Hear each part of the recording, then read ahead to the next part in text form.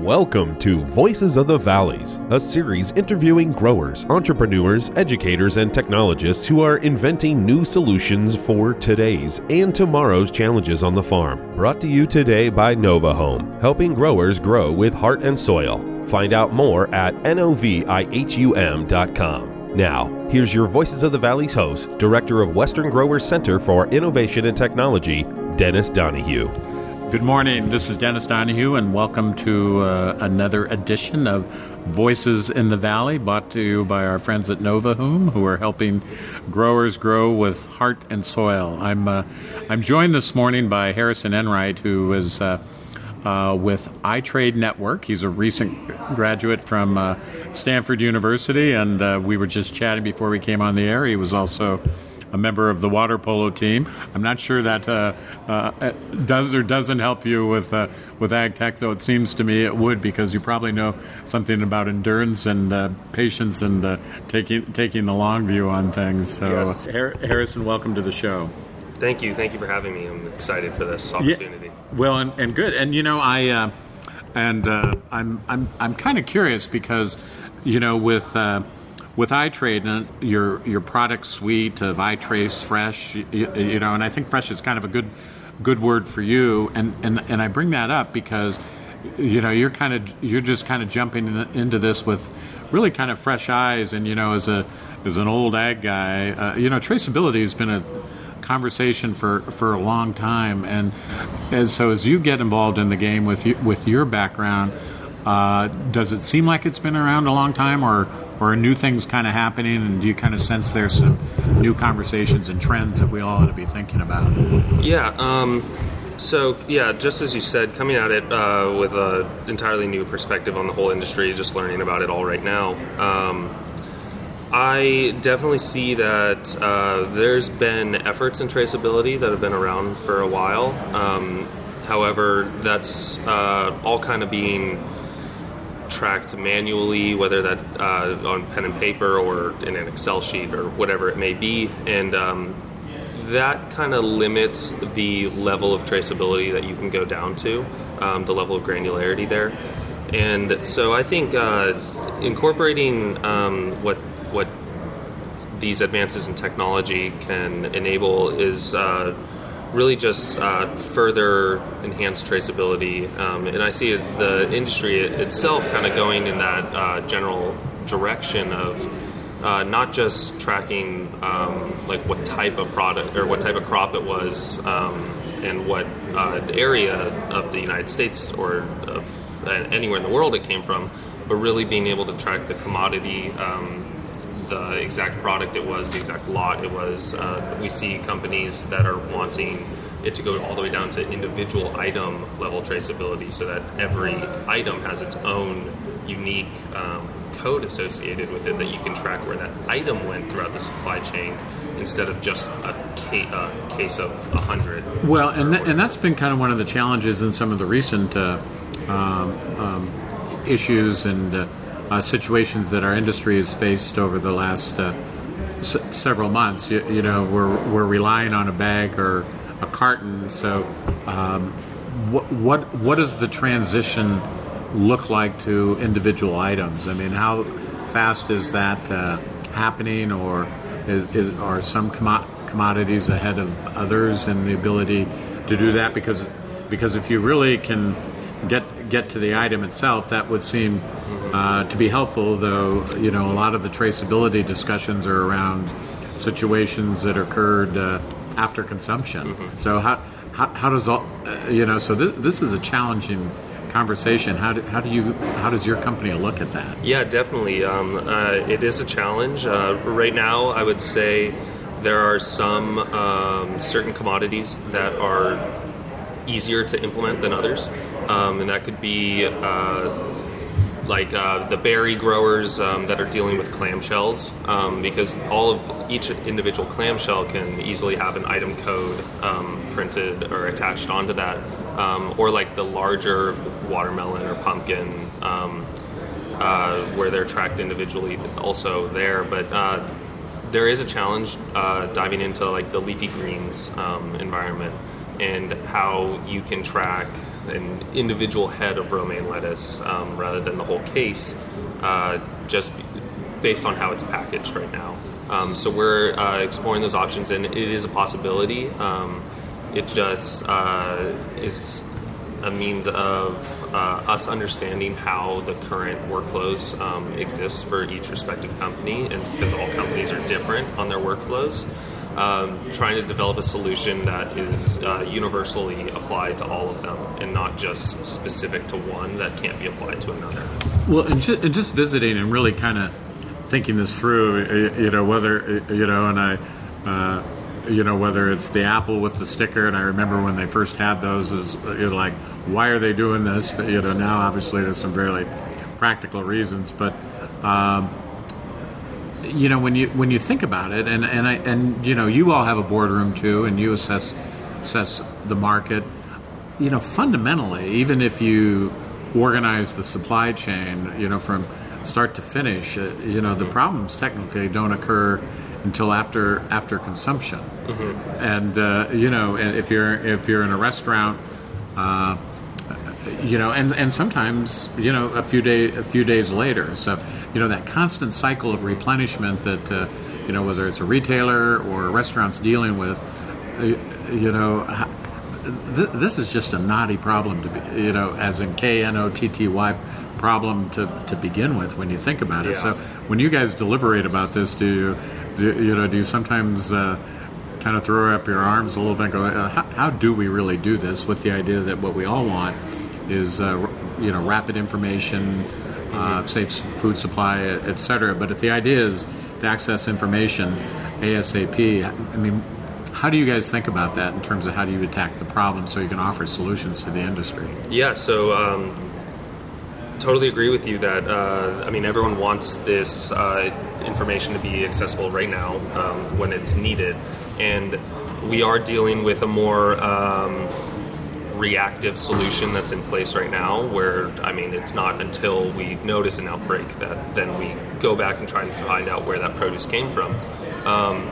And the way we look at it is that we want it to be a more proactive solution. So while there is shipments going out every day from the same lot to various retailers or whatever the workflow may be, to be able to still ship out that produce, that product, but then say 2 days later you realize, okay, whatever, we ran a test, there are pesticides, whatever it may be, but to be able to then flag that lot, and any product that had been previously shipped from that lot also comes up as flagged. So that's the idea that we're trying to enable that opportunity there, so that it's not just, okay, once it's at the retailer and we find out there's a problem, then going backwards, but from the grower's perspective to be able to go forward and say, okay, all these products that we shipped out, these are the ones that were affected and need to be pulled off shelves. Because we want to think about it not just from the retailer side of not having contaminated product in their stores or whatever the buyer, the restaurant might be, but also to have this whole traceability solution help the growers out as well. So it's not just so that they have to comply with what their buyers are asking for, but really so that they can, going forward, protect their brand. And we all know how detrimental having your brand name mentioned during a recall can be. You'll have consumers stop buying your product or vow to not buy any of with that brand name.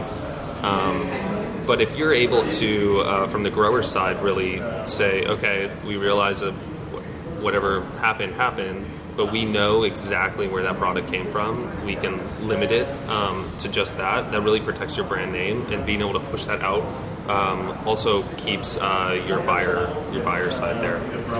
One of the things I was kind of struck by, and for some reason our conversation is prompting me to think a little bit about Steve Jobs' biography, and Walter Isaacson talking about when he interviewed him. He had it in his mind. 4 products, left to execute around at some point of the interview, and obviously Apple does things in a big way when they do it. But that idea of 4 products, so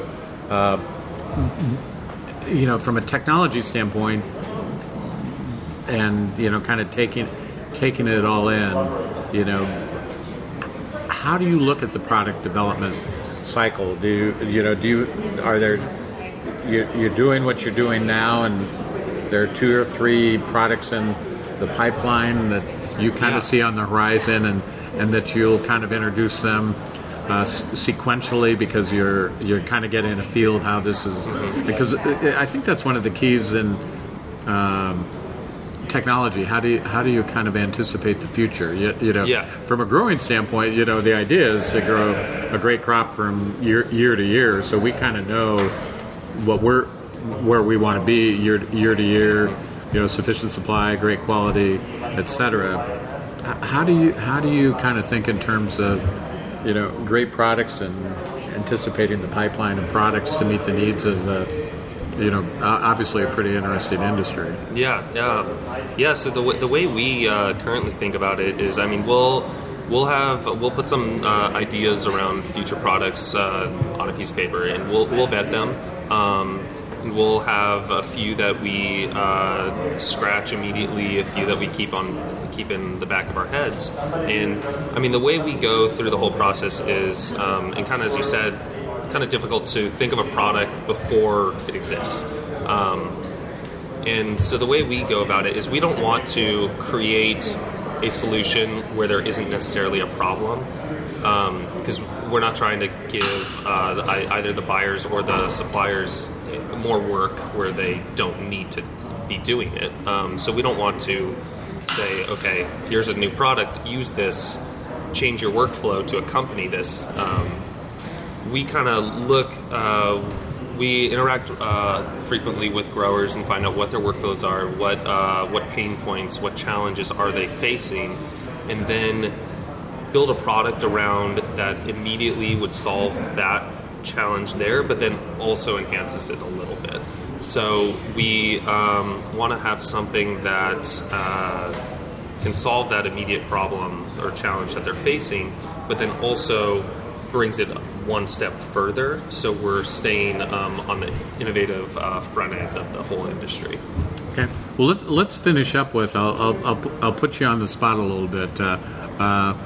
Enjoy it. Good. Well, what do you think of coming from your background? What do you think of the ag industry? Are you enjoying getting to get familiar with it and kind of marry the two worlds of technology and agriculture? Yeah, I'm loving my time in the ag industry so far, and it's industry I previously had no knowledge about, as I would think most of the population is in the same boat, and just getting to learn about all the intricacies that are behind it and all the different steps and the different workflows and all the parts of the supply chain that you don't really think about, and I see a lot of room for opportunities and enhancements there that technology can bring, but I do understand that it's a very traditional industry. Been around possibly the longest out of any industry. It's an old one in the world.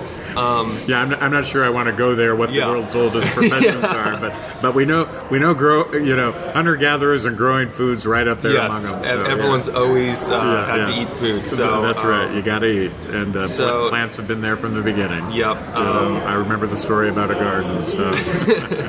But yeah, It's not like we want to come in and totally uproot the current what is currently being done. We're not trying to change the industry super dramatically. We're just trying to come in and we understand growers are working with very slim margins, so trying to adopt innovative technology that hasn't necessarily been proven before is kind of hard, and doing like a trial demo run or whatever, you have to wait the full season, and then it could be different weather this year compared to next year. There's so many uncertainties that are involved that we know introducing this technology is difficult, but that's one thing we're trying to do is kind of work with those uncertainties, whether that's helping them be less important, I guess is the word, working with it to introduce technology in a way that helps the workflow not bring additional unnecessary work to something that wasn't a problem prior. Yeah. Terrific. Well, good. Well, listen, I enjoyed our visit, and I'm glad you're enjoying learning more about our industry, and it'll be fun to watch both you and iTrade's progress. Thanks for having us. Yeah. Thanks for joining us. It's been a pleasure. You bet. Thanks for listening to the Voices of the Valleys podcast, brought to you today by Nova Home, helping growers grow with heart and soil. Find out more at novihum.com. You can listen to this and other episodes of Voices of the Valleys anytime by subscribing to the podcast. Just search Voices of the Valleys in your favorite podcasting app. Until next time, this has been Voices of the Valleys.